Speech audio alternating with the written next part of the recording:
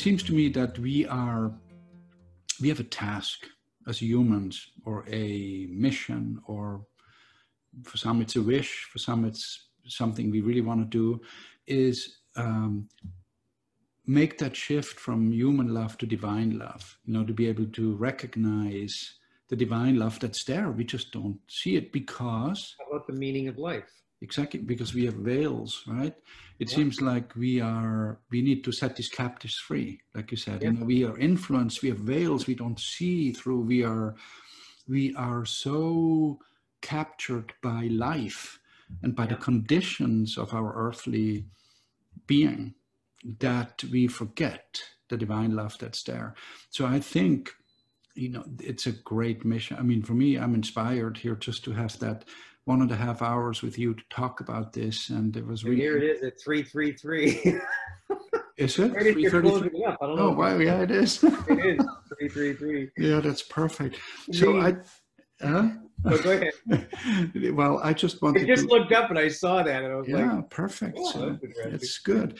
So I wanted to, just for all the people that were hanging in there and listening for the whole time, I want to thank you, everyone, and also tell you again, go to our website, which is gracehealing.org. You'll find all sorts of resources. You'll find a digital version of the book, The Covenant in Love, that talks about a lot of the things that we addressed today.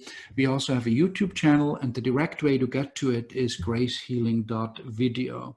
And you see some 150, 160 plus videos, messages that we have recorded and made available for free.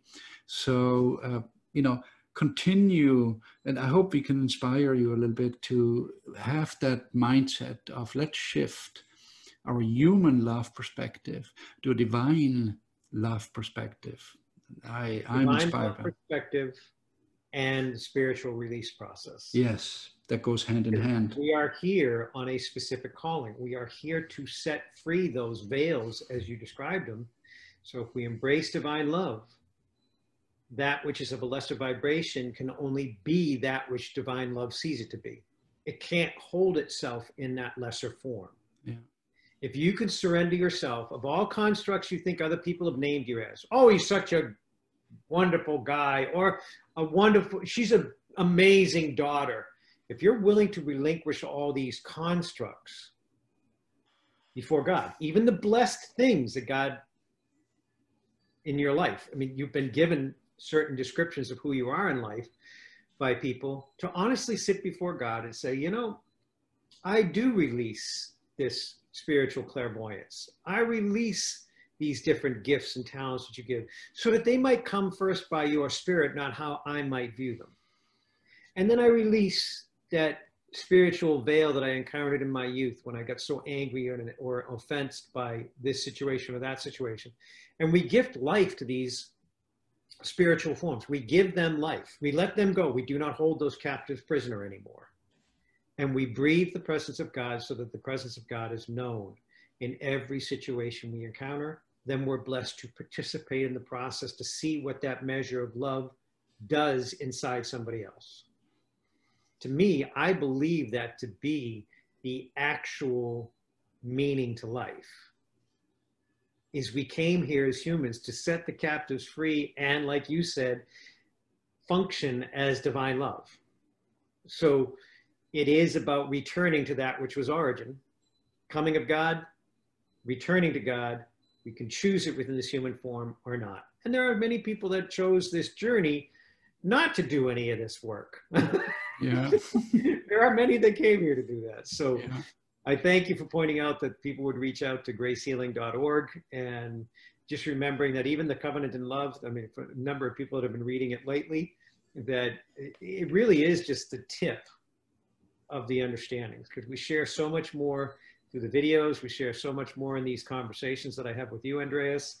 And it does get deeper into understandings and more an expansive awareness. But the book has done some amazing things. God allowed me the opportunity to write that over a 7-day period.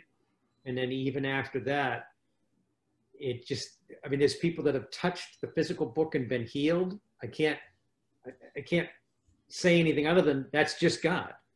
Yeah. One day God used Larry as an instrument. Another day, God used the book as an instrument. Another day, God used Andreas as an instrument with a couple that he's about to marry. That's God present. And we come to those moments of reckoning or awareness of, oh my God, that's touching upon source, God creator, the very source of my being. And blessing happens.